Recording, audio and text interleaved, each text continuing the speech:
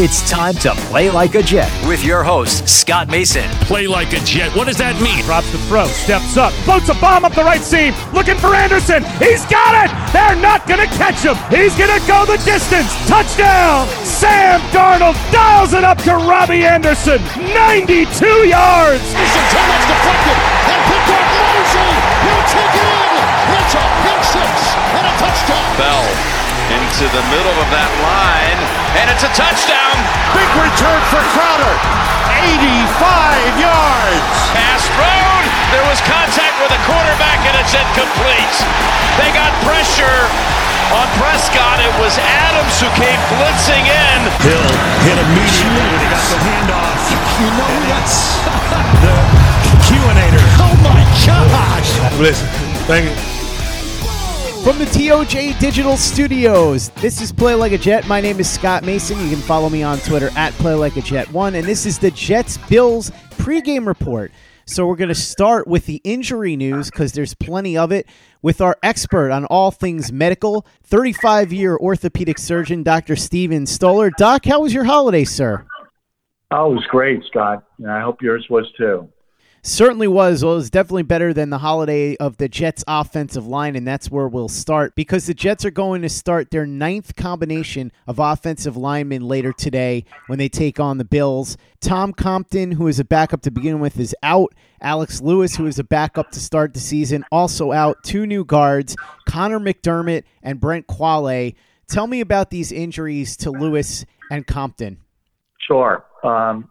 Tom Compton has a calf strain, and he didn't participate, which means that, the pain in his calf due to the bleeding and the inflammation is not subsided enough. And since he did not practice throughout the week and he's out, and it's the last game, I think his recovery will be fine, but it takes a couple of weeks for that to resolve. As far as Alex Lewis is concerned, he sprained his ankle during last week's game, and he did not practice during the week. And I would presume that's because of pain and swelling, so it would be too soon to put him in a functional brace or tape his ankles. So he is also out, but his recovery should be good. We're going to bypass the rest of the injury report because it's all guys that are listed as questionable with injuries that we've talked about what seems to be every week, including Demaryius Thomas, who seriously has been on the injury report every week with the exact same injury. And so I wanted to talk about a broader topic in this regard, and that's the fact, Doc, that it seems like there's an unusually high number of injuries with this team, and this is a trend that Adam Gase had in Miami as well. I know that there's strict rules when it comes to the collective bargaining agreement for the NFL, but are there any other ways in which Gase could be doing things that would be causing something like this? I'm not accusing him. I'm just curious because it's an odd trend. You brought up the fact that the injury rate was similar to this when he was in Miami, and so I really am not familiar with that. I would like to see whether this continues. If it does continue and it's a higher incidence than other teams, then you would think that there's some reason or factor that's allowing more injuries to occur than other teams. But as of now, I would think that I'm hoping that this would just be an outlier. But there are things that can be done to prevent some of the injuries with different kinds of conditioning techniques, and certainly measuring their flexibility and increasing their flexibility was something that would be helpful. And also with, how quickly and aggressive that you treat these injuries will sometimes affect how soon they will return, or whether or not they're returning when they're not fully or recovered, which may aggravate the injury and cause them to go on injured reserve due to the aggravation of that specific injury. But, being that I don't know enough about their training techniques, it's hard for me to be very specific on this issue. I want to ask you about the Le'Veon Bell situation because he joked that they're looking to clone him because they've taken so much of his blood. Apparently, he's been tested up to 8 times this season, not for marijuana, which is something that he had trouble with in the past and was suspended for, but for HGH. What would be the value in this? It doesn't make sense to me because if they tested him 8 times for the same thing, it's either he was positive or he was negative. And if he was negative, why would you, select him to be tested 8 times? That seems really unreasonable and also would not give you a very high yield of suspicion if he's tested negative, and especially negative multiple times. If he's tested positive, 7 times, and this is the 8th time, why wouldn't you suspend him, prior to this 8th examination? So there's something really strange about the whole thing. And, unless the NFL clarifies it, I would have to agree with Le'Veon Bell that, why are you testing me 8 times for the same thing in the same year? One last question. This has nothing to do with the Jets specifically, but it does pertain to the NFL, and there has been a lot of rumor in terms of this guy being in play for the Miami Dolphins in the draft. You were telling me something interesting about Tua and the procedure that he just underwent and the risks that are involved long-term. Talk to me about that a little bit. Well, he has an injury that was similar to Bo Jackson, maybe even worse. And, nothing changes in the pathology of this particular injury. And what happens is when you dislocate your hip, you injure the blood supply to the ball and socket joint of the hip. And then what can happen, and is not infrequent, is that part of the ball of the hip socket dies because of the injury to the blood supply. And this won't happen immediately, but it can happen in the near future. And I would be, statistically, the chances of him developing some form of what's called avascular necrosis is very high. And so I would, buyer beware, in his situation. Now, I don't know. He could certainly get a couple of good years without having a problem, or he could have a problem just like Bo Jackson did, in a couple of months or a year. And then shortly afterwards, he ended up with a total hip replacement at a very young age. So I think that he runs into that same category, and I would be very cautious about drafting them, or I would draft him with the full knowledge that this is a possibility and that his career could be shortened or hindered because of the injury.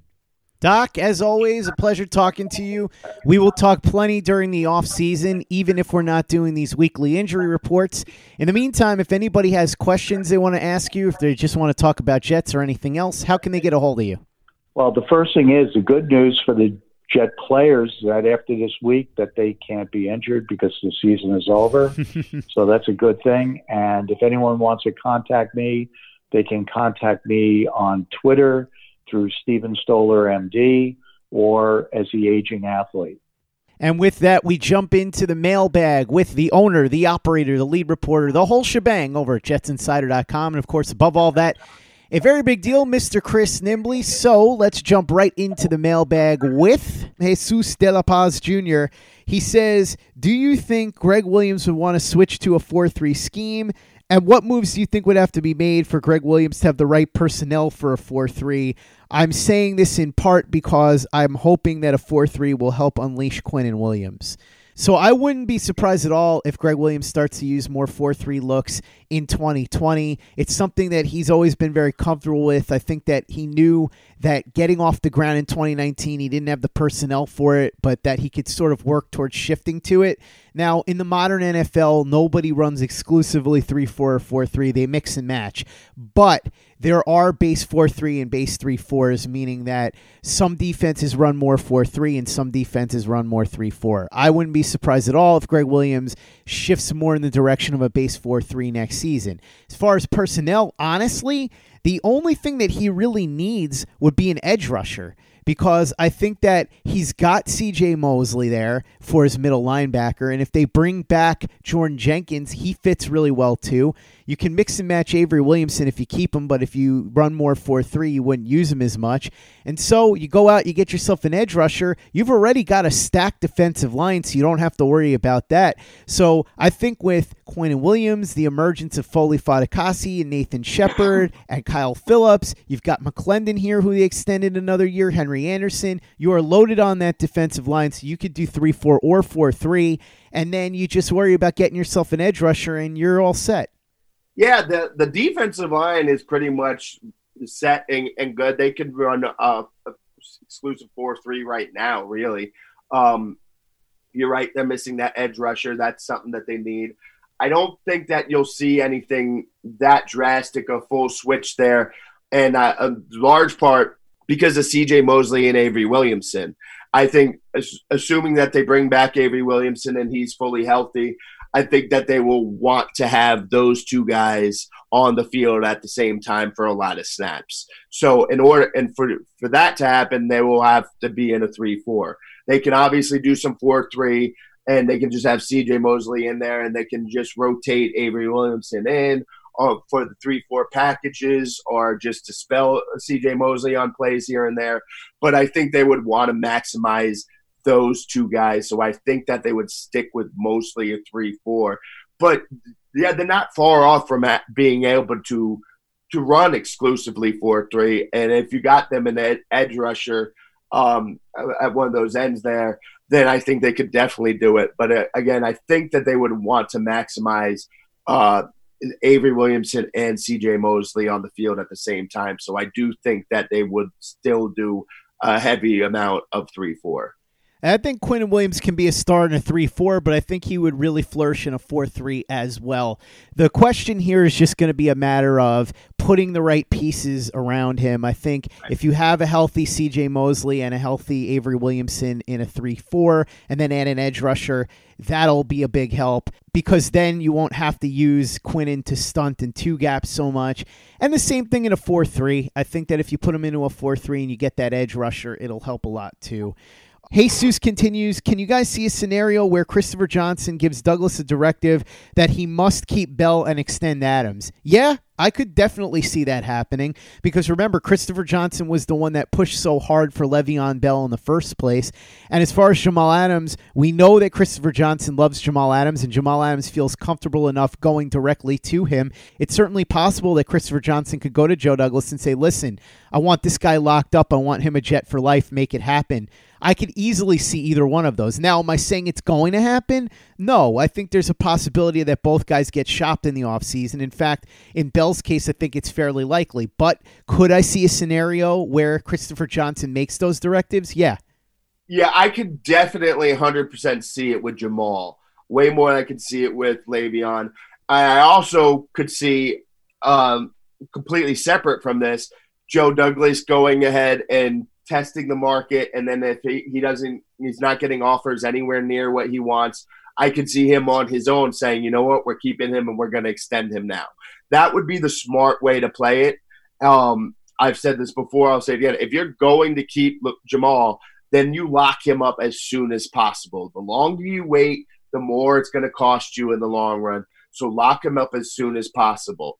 So go ahead and go ahead and shop, see what he says, what you can get. And then if the return's not enough, which I don't think it will be, because they're going to want a lot, and I don't know that anyone's going to be willing to give up more than they were willing to give up at the deadline, then go ahead and lock him up. So I could see Christopher Johnson pushing for that, but I could also see him not having to push for that.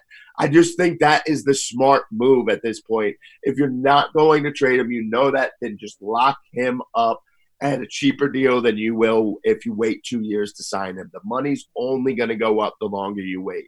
Le'Veon Bell, I could see it, but it's a low percentage. I think at this point, Christopher Johnson would be more willing to just be like, all right, if you guys think this is what needs to happen, then this is what needs to happen. I could see him being, it's possible that he was like, listen, I really wanted him. He's been nothing but great since he's been here.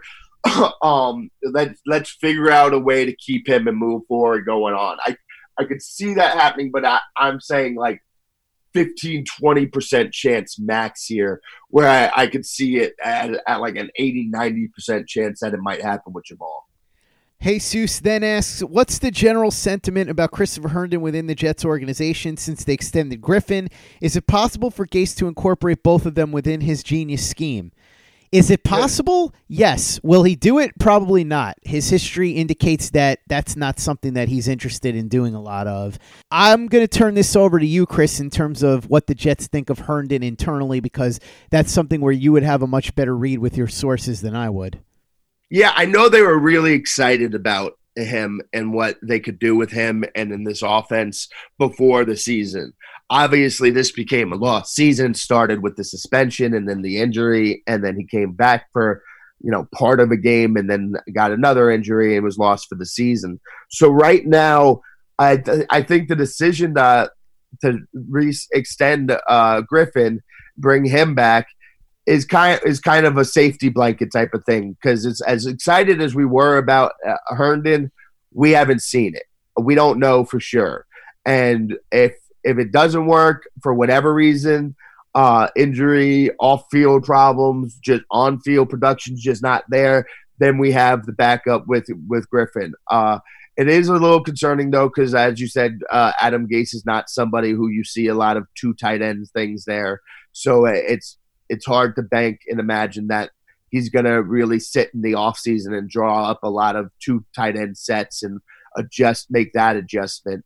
But I think the best way to put it is they're a little more hesitant on Herndon, but they still believe in him and they still have hopes for him and think he can do good things, but we haven't seen it yet. So he's going to need to prove it.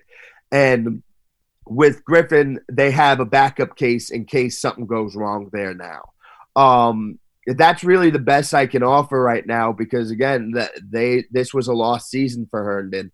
And I think if he comes back healthy next year, he doesn't have any more off-the-field problems, I think you will see him take that tight end one spot, and they will really work with him and include him a lot. And then Griffin would be the backup, the second tight end, do some second tight end sets, and then spell Herndon some other times. You could also do stuff where you have Griffin be the tight end and you line Herndon out wide. So there's lots of different ways you can finesse that situation.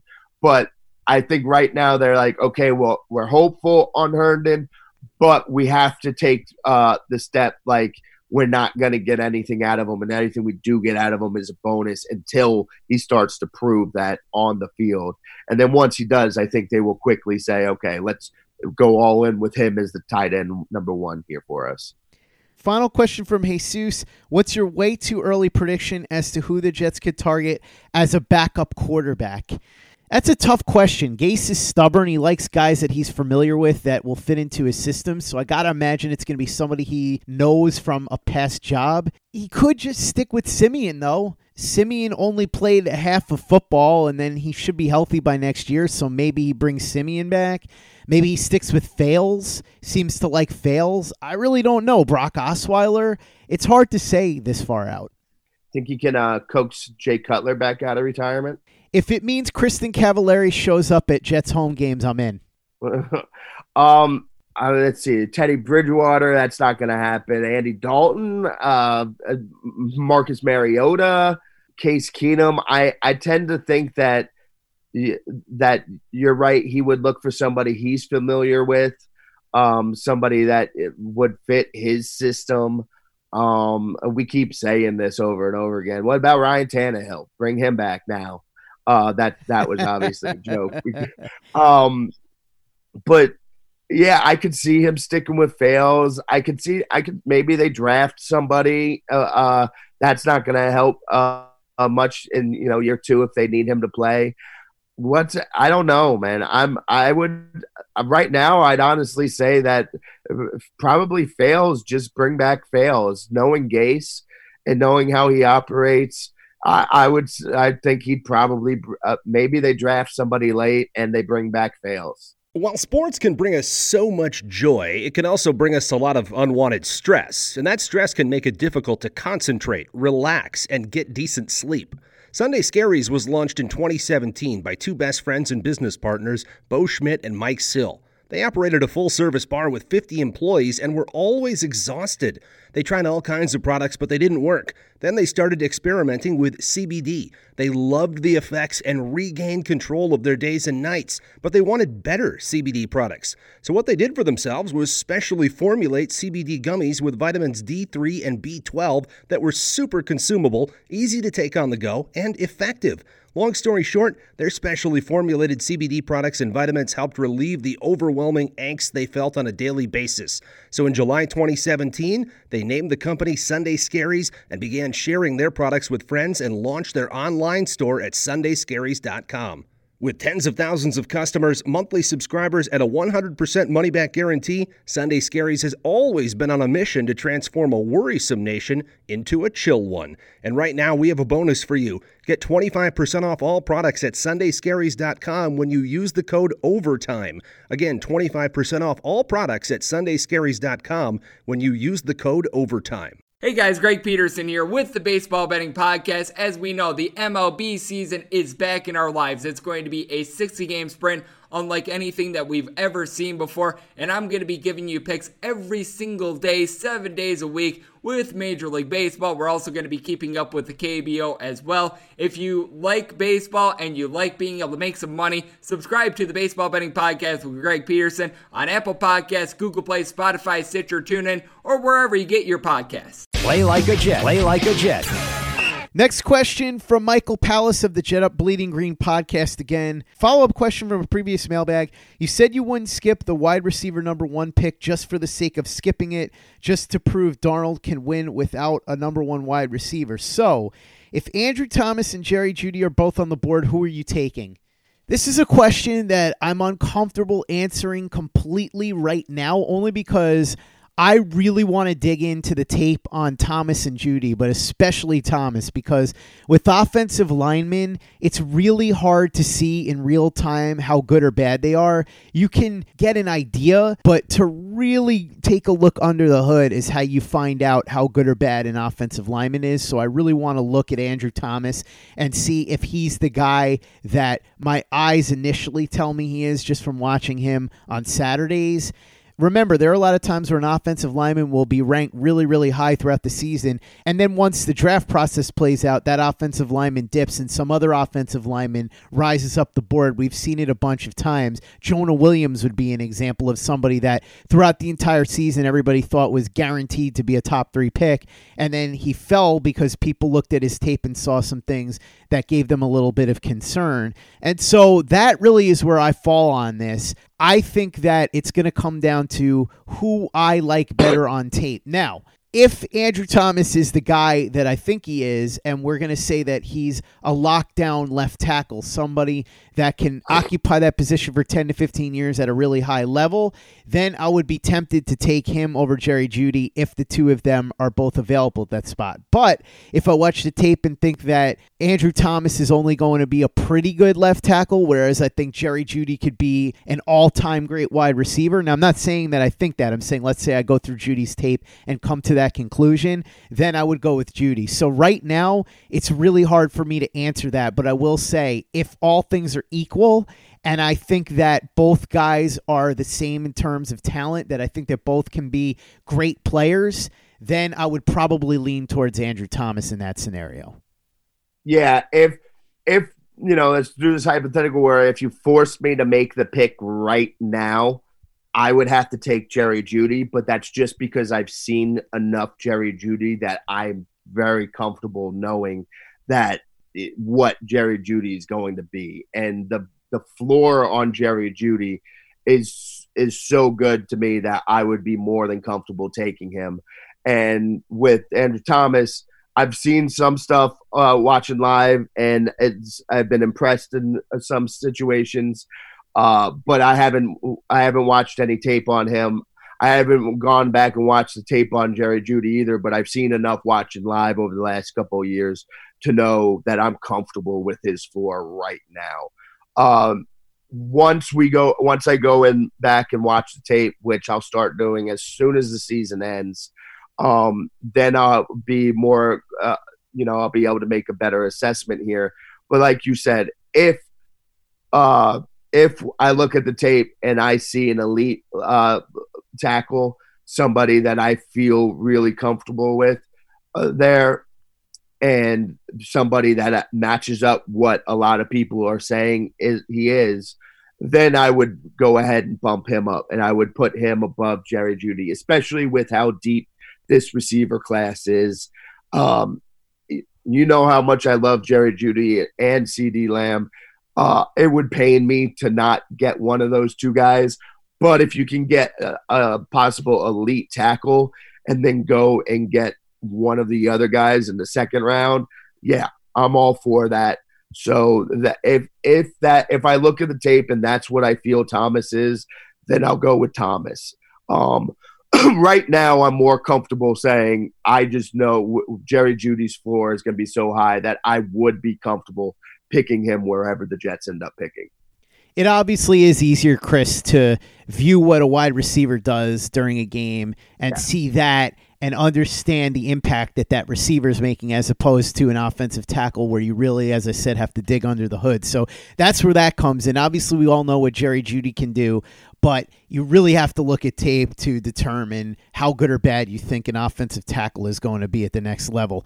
Next question comes in from Peter J. Dillard again. He says, gentlemen and gangsters, do you think that deep down Christopher Johnson knows what an awful mistake he made in hiring the usurper, but he's just too proud to say it? I will never not laugh whenever he calls him the usurper. Also, is there any way Bam Bam Douglas does not realize what an awful head coach Adam Gase is? So let's start with the first part of that. I think that Christopher Johnson, from all indications that I've gotten, still believes in Adam Gase, and I think a lot of that is probably because he believed in him so strongly in the first place that he has kind of brainwashed himself into believing that Gase is the guy that he thought he was, rather than what his quote-unquote lying eyes might tell him. So he'll look at this and say, look at all the injuries this team has had. He didn't have any chance to really develop the roster the way he wanted it because it was Mike McCagnon's roster. He's got his general manager in here now, so they can work together. It's only 1 year of Sam Darnold in his system, and Darnold was sick for a good portion of the season. So I think internally he's making those excuses and he's lying to himself. Whether or not he's going to eventually realize that is a whole other story. As far as Joe Douglas, do I think that he realizes that Adam Gase is a terrible coach? That one is a little more iffy. I'm sure that he has reservations at this point, and he's maybe not that sure of Adam Gase, but I'm not entirely certain that he's given up on Gase either, because they do have a real strong vibe from what I understand. And he's probably thinking in his head that in the offseason, he and Gase can work together to shape the roster in a way that will allow Gase to do a better job in 2020. So I'm not entirely sure that Joe Douglas believes that Adam Gase is a bad coach. It's possible he does, but I think with Christopher Johnson, he has 100% talked himself into Adam Gase being the answer. Yeah, but here's the thing about Christopher Johnson is I don't think it's just him doing it to himself, because I think there's a lot of people that are in agreement with him, and they just do the thing that we've talked about where they just say, look at the offensive line, look at the injuries. He had to play Luke Falk. What chance did he have? And they kind of throw their hands up in the air and they stop looking any further into the evaluation process. And one of the things about it is the same people that are sitting here talking about the injuries and Luke Falk and offensive line, and you got to give him more time. Those same people were still defending Mike McCagnon before Mike McCagnon actually got fired. And same with Christopher Johnson. Christopher Johnson decided to stick with Mike McCagnon until it was pointed out to him what a terrible job he was doing and everything about else. So he pivoted and went and made the change. But the same people saying this stuff about Adam Gase now are the same people that were defending Mike Maccagnan, because they don't want to really dig into this. They want it to wait until it's so bad, the situation's so dire that you can't possibly argue it. That's how people want to look at this stuff. You can't possibly argue it. Then they'll make the decision. And there's enough people out there who's still just throwing up their hands saying, what did you want from him this year? Look at everything, how everything's gone. What could he have done? And they stop their evaluation right there. So, yeah, I think that's kind of the case with Christopher Johnson. I think that's going to be the case. I think that's a tiny this is a guess as it relates to Joe Douglas, because, again, we don't know enough about him yet to make this case. But I think you made an excellent point that he's going to sit there and think, I can work with him to build this roster in our image and to work with what we have. I think that's what Joe Douglas is going to be leaning on and thinking right now. And this is kind of like, we talk about this a lot with coaches having this ego about how, oh, get me this guy and I'll get him right. I'll coach him up. I think GMs and Joe Douglas is sitting there thinking, I can make this work. We can work together and we can build a roster that will work with Adam Gase. So I think that's probably the mindset that Joe Douglas is in right now. Hey guys, this is Greg Peterson, host of the podcast Hoopin' with Hoops. Despite the fact that college basketball is in the offseason, it's never too early to get a jump start on taking a look at these teams, because there is now 357 of them for the upcoming 2020-2021 college basketball season. I'm going to give you guys a deep dive on every last one of them, keep up with all the transfers in college basketball, and so much more. You are able to subscribe to Hoopin' with Hoops on Apple Podcasts, Google Play, Spotify, Stitcher, TuneIn, or wherever you get your podcasts. Play like a Jet. Play like a Jet.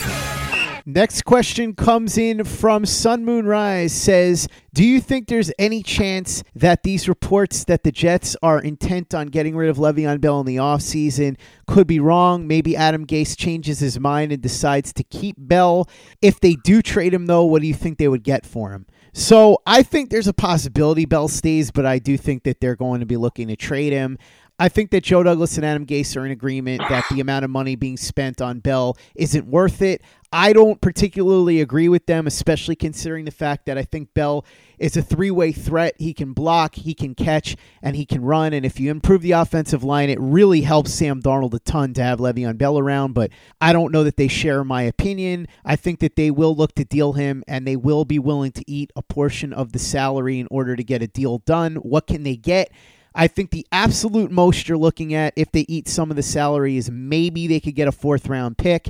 You're probably more likely looking at something between a 5th and a 7th, though, and it ends up becoming more or less a salary dump, which is another reason why I really wouldn't want to do it. Yeah, I think that why I disagree with it, I think that they're going to look to move on from him in the offseason. And what they can get back will depend on how much of the salary they're willing to eat. But yeah, if they're not going to eat a ton of it, then it's going to be 5th to 7th. If they're going to be willing to eat a ton of it, maybe they could get as high as a 3rd. But I think that they're going to try to do this. I wouldn't do it. But at this point, I don't see what they're going to do.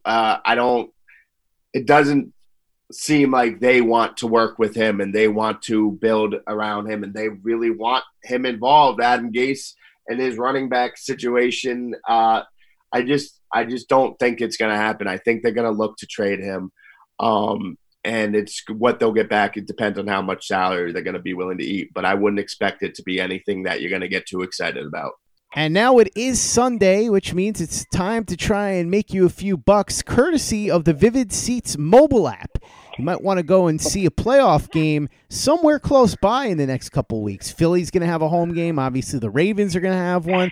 A couple of destinations for you that aren't that far to drive to or take the train. you might want to get yourself tickets to it. And if you're going to do that, you can get yourself a really nice discount when you download the Vivid Seats mobile app and enter the promo code OVERTIME. You'll get up to $100 off on your very first purchase.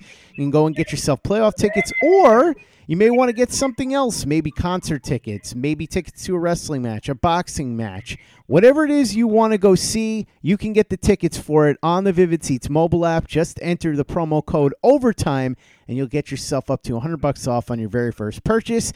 And now, to try and make you a few bucks, we bring in my brother Craig, who's going to give you his final picks of the regular season. But don't worry, he's going to have playoff picks for you, so opportunities to make money during the playoffs as well.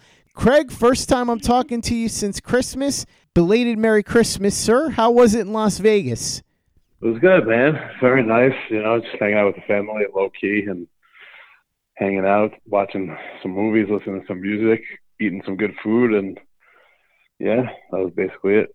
So all-American Christmas, if there ever was one. Throw in a couple of cheesy Christmas movies, and you've pretty much got it. Now that you're done with Christmas and you're done with all the eating and all the caroling, I assume somebody was singing in that house, and all the watching of movies, it's time to get down to business, Craig. Some brass tacks. Let's talk picks.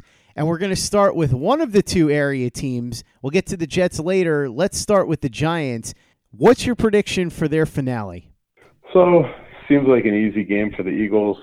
They just huge win against Dallas.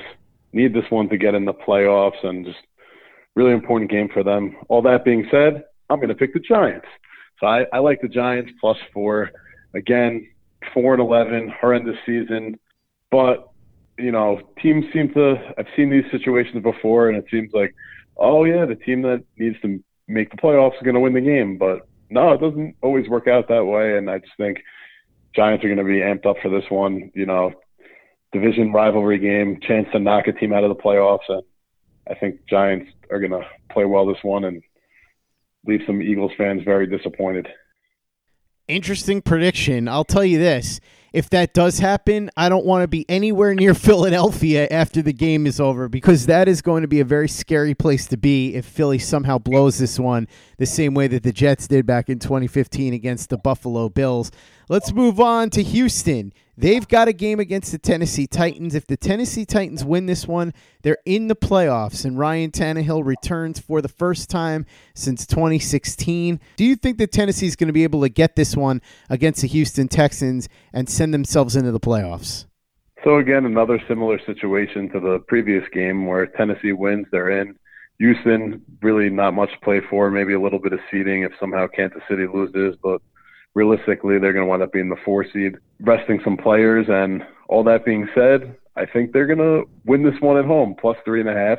I like Houston. So I don't know what's going to happen in the AFC. To be honest, who gets in between Pittsburgh, Tennessee, or whichever of those teams gets in is probably going to get smashed at Kansas City, to be honest. But I think Houston's going to take this one, even with some bench players. So I'm going to go with Houston +3.5 against Tennessee. You are loving the spoilers this week. It is not going to be pleasant in Tennessee either, although I don't think that people are going to get as crazy as they'll get in Philly if the Eagles blow that one. I think if Tennessee blows this, people will probably be okay with it by the next day, but it will be a tough pill to swallow in either of those two cities. Let's move on to Kansas City, who you just mentioned. Their opponent very well could be Tennessee if they end up defying your prediction and winning their game against Houston. But before they get to that point, Kansas City's got their final game of the season against the LA Chargers. Still weird to me. I want to say San Diego. It's still ingrained in my head, but it's the LA Chargers. Who do you like in this one? So, again, Kansas City, not a ton to play for, considering New England plays Miami, and there would have to be an absolute miracle for Miami to win that game and Kansas City to get the bye. So they're most likely going to be stuck in the 3 seed. All that being said, still think they show up big here at home. San Diego 5-10, horrible season. I mean, I don't know what's going on. Rivers, very good quarterback, but I mean, they just hasn't been able to get it done. They haven't put anything around them, and San Diego's been real disappointing the last bunch of years. So I'll take Kansas City, win big in this one, -9 again at home against San Diego.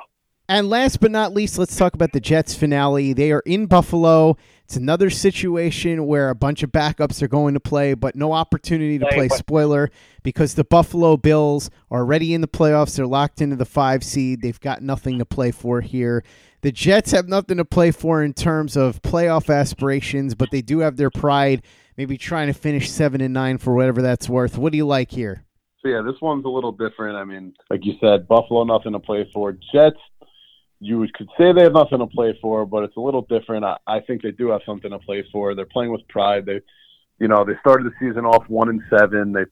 They finished off strong, 5-2 in their last 7 games, and I think they're going to win this one and finish the season 7-9. Again, a little bit of a disappointing season. However, I do think as Jet fans we have something to look forward to for next season.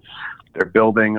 They finished strong, and with Darnold missing 3 games and a lot of other injuries with Mosley and everyone else, I think we got something to look forward to for next year if they can sign some good free agents and do well in the draft. I like what I've been seeing out of Darnold. I know the Jets had an easy schedule in the second half, but I think they finished pretty strong. And I think, again, I know Buffalo doesn't need the game, but I think the Jets will win this one actually fairly easily by at least a touchdown. Would make sense considering Buffalo's going to be playing a lot of their backups and they don't need this game, but crazier things have happened. Certainly in Buffalo, crazier things have happened. 2015 in the memory of that game still hovers over all Jets fans. So who knows what's going to happen when the Jets take on the Bills later today. Craig, finally we get to the teaser. Who do you like this week? So yeah, last week I actually lost my teaser. I went 2-1 in my picks, but this week I'm going to go with 2 of the picks I just gave you. I'm going to go with the Jets plus the 8. Again, I'd be surprised if they lost this one by more than a touchdown. I mean, Buffalo, nothing to play for. Jets, obviously, been playing well. Darnold has something to prove. So I think Jets will keep this one close. If they don't win, I expect them to win. And then the other one, I'm going to go with Kansas City minus the 2.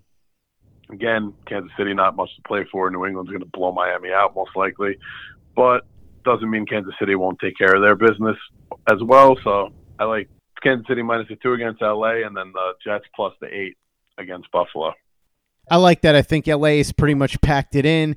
And as we said, the Bills have nothing to play for. They're going to be playing backups. So hard to imagine that even if they win, it's going to be by any kind of wide margin. Craig, thanks again for coming on. Really appreciate it. Looking forward to doing some playoff picks with you next week. In the meantime, though, if anybody wants to get a hold of you, pick your brain on gambling, maybe on some poker, maybe they want to talk to you about the cheesy Christmas movies that you watched over the holiday season, how can they get a hold of you? So you can get a hold of me at cmace86@AOL.com and Craig Mason on Facebook. Actually, there's my sign to go because I hear a crying baby in the other room. But yeah, cmace86@AOL.com and Craig Mason on Facebook. All right, Craig, go take care of my niece. Don't let her cry. And hopefully Jets fans are not crying after today's game against the Buffalo Bills. Well, plenty to say about that in the post-game report with Matt Stepakowski of NJ.com. Podcast should be up right around midnight. In the meantime, though, make sure you reach out to Craig and Dr. Stoller. And, of course, make sure you're following Chris Nimbley on Twitter at @CNimbley and at Jets Insider. Read his very big deal work over at jetsinsider.com. That's where you can also read Michael Nania as well. If you enjoy this podcast, please go ahead and give us a 5-star review over on iTunes. It doesn't cost you any money. It doesn't take you much time, but it helps a lot, and we really appreciate it. And for the latest and greatest in New York Jets podcasts, you know where to go. That's Turn on the Jets Digital and turnonthejets.com.